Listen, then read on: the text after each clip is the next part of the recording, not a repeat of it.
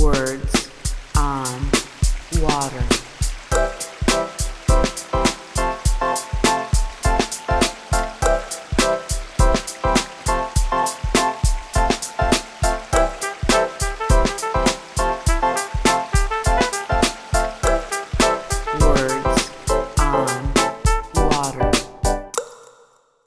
This episode is brought to you by EnviroSuite. EnviroSuite is a global leader in environmental intelligence and is a trusted partner to the world's leading industry operators, including in water and wastewater. EnviroSuite's proprietary software combines leading-edge science and innovative technology with industry expertise to produce predictable and actionable insights, allowing customers to optimize their operations while remaining compliant and managing their environmental impact. By harnessing the power of environmental intelligence, EnviroSuite helps industries grow sustainably and communities to thrive.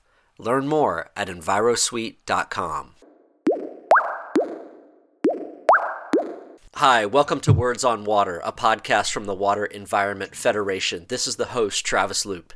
Excited for this episode to have a conversation about environmental intelligence. That's a phrase that even to me, working in water for quite some time, is a little bit new. Sounds exciting.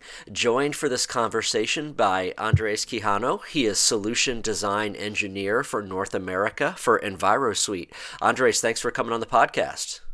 Thank you for having me, Travis. Appreciate it. So, environmental intelligence, what does this phrase mean?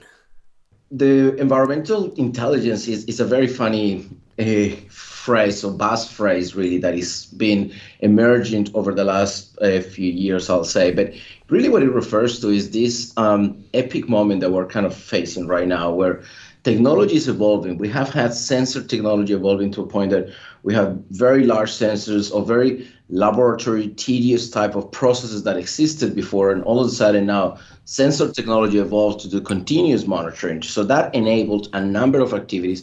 And we've been seeing that over the years as sensors get integrated into SCADA systems and all these things. And SCADA systems were all about maintaining controls and controllings and alerts and alarms and operational data. But then technology in the communication space evolved, Travis, to a point that we are seeing very fast and easy ways and lower cost ways of communicating sensor data into the cloud. And then this thing called the internet came in, then everything starts to go aggregated in there. And then it became the Internet of Things and the Internet of Environmental Things. So we had sensor technology, we have communications capabilities. And to add to that, we have the cloud computing power that exists today with your Amazon Web Services and Google Cloud Computing and all the computing companies that allow you now to very quickly increase processing power in computers to run models that before would have taken hours, so require very large machines and computers and supercomputers and all these things. And then bring all this together, and what does that mean to different industries, specifically in the water industry? It means that we are now having this concept of environmental intelligence that brings this information to enable operations make decisions that before would have actually taken longer time to do. So reacting in real time and being prepared for what's going to happen in almost the near future and the immediate future by looking at what's been happening over the last period of time is what's enabling this. So environmental intelligence, really, it's a phrase that refers to the utilization of technology to be able to perform decisions that normally would have taken longer periods of time or in seconds, in minutes. So that's kind of what we really come about. And add to that, when I was talking about the modeling, the ability to create deterministic models that are looking at how have we been operating for the last, let's call it the last 24 hours, 48 hours. What does that mean for the next 24 hours, the next 48 hours?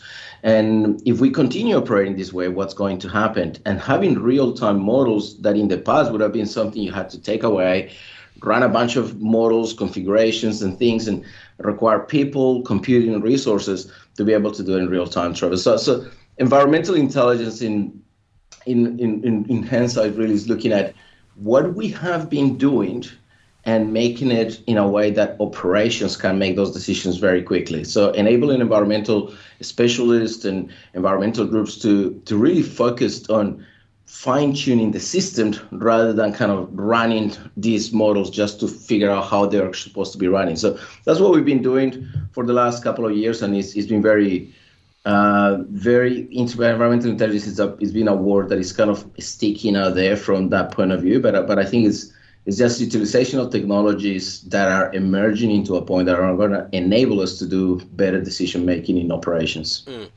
I think you've hit on what some of the drivers are, because I'm curious about what's driving this environmental intelligence. Obviously, the availability of technology, the advancement of technology, right? You talked about the internet and remote sensors and just the technology being there. But could you dive into a little bit more, like what's driving companies and water utilities and the sector to use this approach? Like why it's so valuable? Yeah, I was listening to another podcast by professor from a UWM School of Freelance. I think it was with you as well, Rebecca Klepper as well.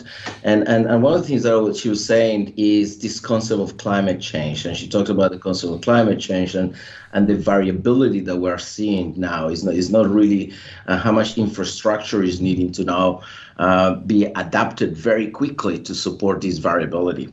So when we look about the drivers and what's driving this change, I think very big part of it is obviously the aspect of climate change, what's happening with the environment, the way and the more really variable weather conditions we're getting. I'm in California right now, and I've been here, I'll say, for about 5 years now. And I can tell you, I have never seen so much rain in California. I was in Southern California before. I was with a colleague from Southern California. I was saying, like, Andres, it's just been raining nonstop over Christmas and over this period of time. So those are activities, and we saw it with 7 tons of sewage being spilled in the bay in Los Angeles area over the Christmas period. They had to close the beaches, and a bunch of things had to happen. And this is things that, in reality, with the technology we have today, we need to learn from these events to understand why did it happen, how we avoid it in the future.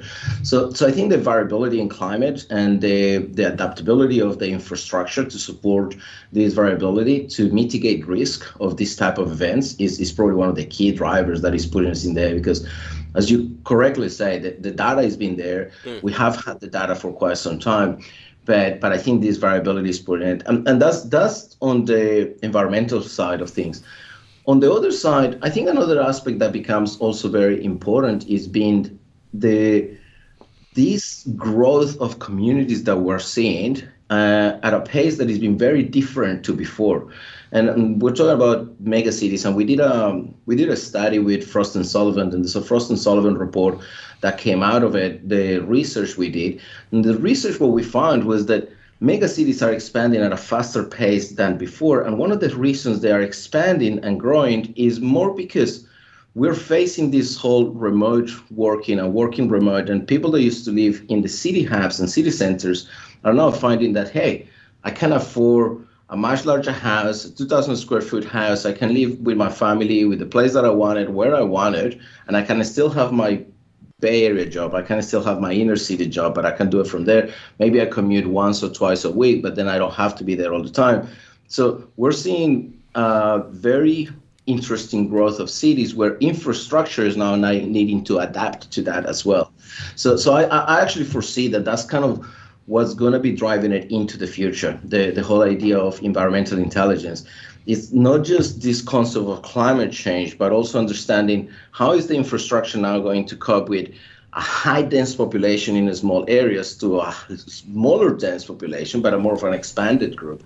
And I think that's what some of the things that fascinates me, because it really makes me look into how can we get technology to help us be better prepared for the future. Like, at the end of the day, that's really what it comes down to. And I've always been a big advocate of, if we can empower our operations group to make decisions quickly, we can avoid a number of different, we can mitigate a number of risks that could actually occur in terms of environmental impact events, in terms of being prepared for responding to variability on demand of infrastructure as needed. So I think those are the two key factors, the changes in demographics and the density of population and the variability of the climate that we're seeing recently, Travis. Yeah, those are definitely two of the biggest influences on the water sector right now. Diving deeper into how the water sector can use environmental intelligence, you mentioned analysis of the past 24 to 48 hours, and then being able to kind of use that to forecast or look at what's coming up in the next 24 to 48. But I'd love to hear a little bit more about, the actual implementation or examples of how water utilities and other water resource entities, managers can use this approach, use this technology. Yeah, it's one of the key things that looking at that approach is, I like to think that there's very little things that have not been thought of invented in the past, Travis. Everybody, there's a lot of very smart people in the world that are always kind of thinking, how do we optimize? And I certainly feel that there's a lot of people out there that are constantly working at this and working on water treatment plants and technology companies that are emerging. All they're becoming is enablers to help us drive this faster and better into the future.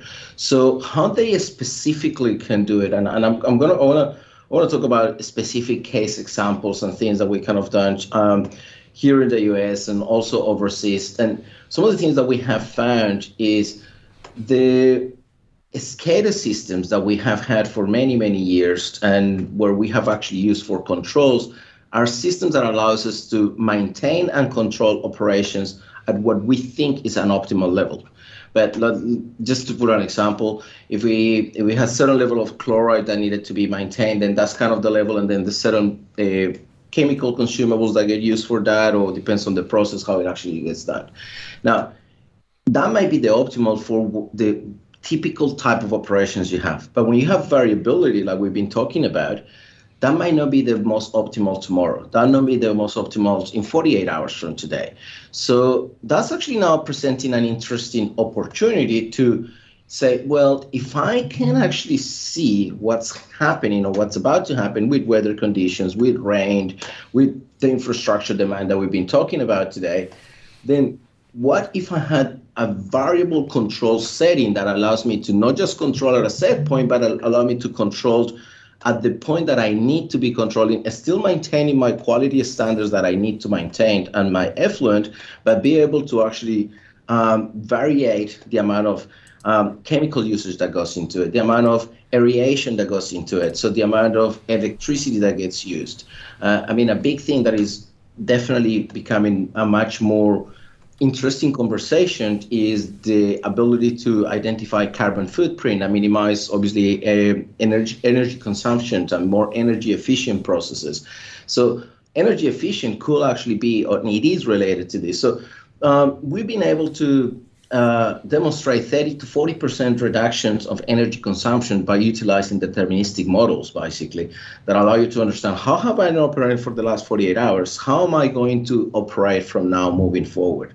And we've been able to demonstrate reduction of consumption of chemicals by understanding how to variate the amount of chemicals that get used into the treatment processes. Depends on whether you're in water or wastewater and aspect as well. So the reality is that we don't live in a world that is constant at all. Like we know, and we can control so many things. Like we in a process, and for process engineers, you would like to control absolutely everything of your process so you have how it works. But there's one thing that none of us can control, and that is the weather. That is like what's going to happen tomorrow. Is it going to be sunny? Is it going to be rainy? Is it going to be increasing? So and how our processes react to those changes could also be different, because it's not a linear relation. It's like, oh, we're going to get more rain, we're going to increase linearity this way. So the reality is that by putting sensors at your effluents, or having the sensor data you probably already have at your effluent, and understanding based on this influent, this is what the effluent is telling me, this is the ability that I have to control this process to generate this water quality, then let the deterministic models say, because we capture a lot of data by doing this. I mean, I'm oversimplifying it by presenting it here for the group, but Sure. You're capturing things like the aeration process, what's actually happening there, how much chemicals are being used, temperatures, all the process along the way. Every single element in your clarifiers, in everything that is actually happening gets actually entered into the system. But then, because as I was saying earlier to you, we have this computing power capability nowadays that we didn't have before. We can put this very quickly, and within 48 hours, and understanding weather forecast patterns, tell an operator hour by hour what is the optimal settings for your plant over the next 24 hours. So that can actually be even automated and programmed into an SCADA system, where the SCADA system is now varying how it's controlling based on what's been happening at the moment. And it's a very interesting aspect because, I mean, there's a lot of cybersecurity that plays a role into this. It's not very easy to come and tell an operator, hey, we're going to go and try to control your water treatment plant through a software that models. I mean, that's not going to happen overnight, that's for sure. But a lot of our studies, what actually showing is we can run the model, say, you keep operating as is, this is what we will recommend. And what they've been able to see is that if you were operating as we recommended, this is what your savings will be on electricity. This is what your reduction of carbon footprint could actually mean to you. And ultimately, we've been talking a lot about from a key driver that is also putting forward is a lot of this is being seen in the past. All the environmental efforts for environmental impact side of things has been seen as a cost of the operation, as a cost of business. But for private or semi-private operations, one of the things that actually has been driving a lot of this is this concept of environmental social governance investments. So a lot of investment firms are looking at ESG as a way to bring more money into it. So now there's a financial driver that is motivating people to understand it as well. So into the specifics, I think that really is where it goes into. It goes into understanding your process to the detailed, that what you can do as a process engineer to control your water process can now be varying based on what's been happening over the last 24, 48 hours. And you will still be in control of the process. It's not like you're handing over the control to a computing model to say you're going to run it, because you can decide at all times what is the actual desired level that you're going to be working with. Mm. Yeah, I that's fascinating, and it hit on one of the other questions I had.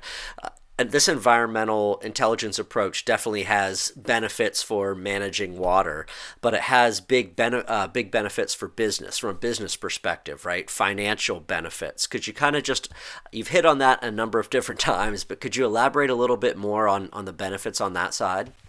Yeah, for sure. Look, ultimately, if we look at a process, I think some of the major costs in water treatment operations that we have seen has been your electricity cost and your chemical usage, and that's your variable cost as well. So that's the cost is going to go up and down, and we're seeing specifically here in California, we're seeing an increase in the cost of electricity alone. So that's a cost that is going to continue to, or at least for the time being, is trending like it's going to continue to go up.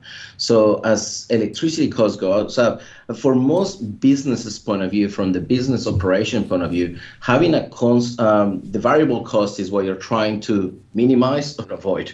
Because if I know that I'm going to have to spend, I don't know, $100,000 a year, but that's all I'm going to need to spend, then I can budget for it. I can run through that. That's how it's going to be. That's what's going to happen. And any operation, any business can then forecast what that means over the next 5, 10, 15, 20 years. And then you can define how you actually manage that cost and budget it. When you have variable costs that you know what's going to be today, you don't know what's going to be tomorrow, you don't know what's going to be next year, like the electricity cost, chemical usage, and this type of variable costs, you're going to have to try to implement strategies that allow you to mitigate the variability of the cost with how do you optimize it. So, and I touched on it earlier, I mean, 20-30% reduction on electricity costs, those are numbers we have actually seen with some of the studies. I put a big caveat onto that. It's very determined from process to process and very different from one process to another, what kind of variations you have. Desalination plants are going to be different. That's another thing that is very interesting now. And we're working with a couple of groups on that space as well. So that's the type of things that we will almost have to understand and do an analysis of say, okay, what will a deterministic model mean to your operations? But I think from the business point of view and the financial aspect and financial benefit, I think if you start thinking of the benefit of being able to have a dynamic process that allow you to optimize for your environmental conditions, that's really where the benefit is going to come. And it's what one of the things we do, and we do it quite regularly with a number of our people we work with, is being able to write desktop studies. So where we can say, hey, let's look at the last 24, 48 hours, but also let's look at the last 6 months of your data. And if you were to be running a deterministic model, here's what we think could have been your savings. And a lot of that is kind of, as I said, desktop, just run the data through the machines and assume that through the computers and assuming the data is available. Being able to get this information, it starts to get more confidence into maybe that's something we need to try. Maybe that's something we need to. And there's a number of different groups already kind of trying and testing these theories. So it's certainly something that I don't believe it to be necessarily new from the approach. What is being, once again, and repeating to the environmental intelligence aspect, is the technologies are merging into this point where we can very easily implement things that before it would have cost and it would have taken a long time to be able to do. Sure. Last question I have for you, aside from the business benefits, aside from the operational benefits, how is environmental intelligence part of addressing broader sustainability concerns? You see this all the time with climate change, as you mentioned, and the health of our waterways and all that. There's a lot of attention and concern about our environment, about sustainability. How does environmental intelligence factor into that? Yeah, there's two parts to that question, Travis, and I'd like to answer that by investigating or looking into a couple of things. One of those is, let's talk about three pillars. One thing is sustainability, another thing is sustainable operations. And I want to kind of talk about those two because sustainable operations rely very heavily in three pillars. And the three pillars of sustainable operations are staying in compliance, very important. So you have to be monitoring to stay in compliance with whatever your license to operate may actually be, your license for your water requirements and all that activity. The other thing is you have to be able to be in a good place with your communities, with your neighbors. The communities have to see value to the infrastructure that you're providing. And I enjoy working with infrastructure groups. I love working with water treatment facilities, predominantly from the fact that, we couldn't live without them. They provide a massive and tremendous amount of value to the community. So for communities to understand that, and on the waste side, for communities to understand that there are certain elements and aspects, for example, of managing odors or wastewater treatment plants that need to be incorporated into this activity as well, which environmental intelligence now enables a collaborative approach with communities and bringing communities into the table. It strengthens that pillar of community relationships. So we talk about two pillars. The first one is staying in compliance. Second one is communities. And the third pillar of a sustainable operations, well, you have to be sustainable from the financial standpoint as well. It has to be make financial sense. So to be able to do that, you need to be able to optimize. And optimize comes with what we've been talking about, being able to have models that allow you to optimize, being able to have real-time data that helps operational decision data. So these three pillars are the pillars of a sustainable operation, sustainable business. And no matter what kind of infrastructure business you look into, those are the three pillars of sustainability. So environmental intelligence very clearly enables all of them. If you look at staying in compliance, real-time data is going to tell you where you are with relation to your compliance sectors. You want to make sure you stay in compliance. You want to make sure that these things don't happen. The second one is community engagement. Transparency and communications is part of environmental intelligence. How are you going to, and the other one is optimization. We've been touching a lot today on the utilization of models and this. So put that aside, and now let's talk about sustainability. And sustainability from the point of view of the circular economy and all these other words that are kind of coming out there. And sustainability talks a lot more about carbon footprint and greenhouse gases and all these other activities that are occurring more at the broader groups. But those are problems that addressing them individually at each plant is going to be important. But I think that's where the industry has to come together and create certain standards as well around it. Because fixing it in one water treatment plant, it's not necessarily going to be the massive impact we need for the health of the planet and for the carbon footprint and all the things that we're seeing in terms of global warming and all the climate change activities that we're seeing today. But from a sustainable point of view, it's extremely important that we understand our scope 1, scope 2 type emissions. Like, what is my direct emissions from the plant? Like, what are the carbon footprint of the plant? But what is the carbon footprint when we talk about scope 2 emissions of your electricity provider that you're using? Are you using green energy providers? Are you using another kind of alternative energies that are enabling this activity? So being able to bring all that into the table, and we're seeing it. We've been seeing this actually in other sectors, and I think one of the key areas to progress and moving forward, and I mentioned earlier the finance sector, because I like to look at what are other industries doing that we could actually learn from and adapt. And one of the other sectors that I work heavily with is mining, for example. And when we talk about mining, they've been very invested into scope 1 and scope 2 emissions and understanding carbon footprint and tracking everything to the most amount of detail so that we can very easily start to get to that extra level. Because one thing that we've seen, and we've seen this with airports, for example, is it's very easy to get the 80% reduction, which I think for the last years, everybody's been working on. Like, we're changing diesel vehicles for electric vehicles, electric buses, all these things have been happening. And one of the things that we're starting to see is that last 20% that is going to be very challenging to kind of really get to. So you get a very big reduction of carbon footprint, then you actually get this plateau effect of what does that mean for sustainability into the future.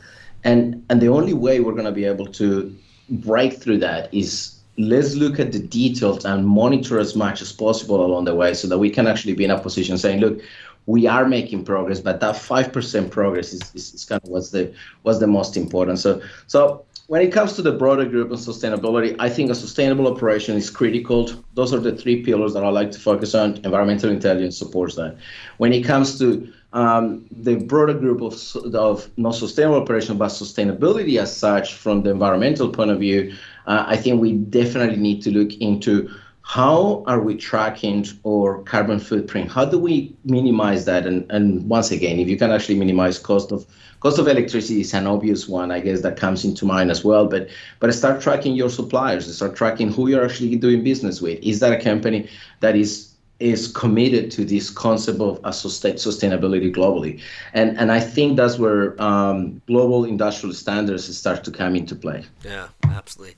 Andres, fascinating conversation, really informative conversation. I appreciate you taking so much of your time to talk about environmental intelligence and look forward to sharing this with folks. But thank you so much.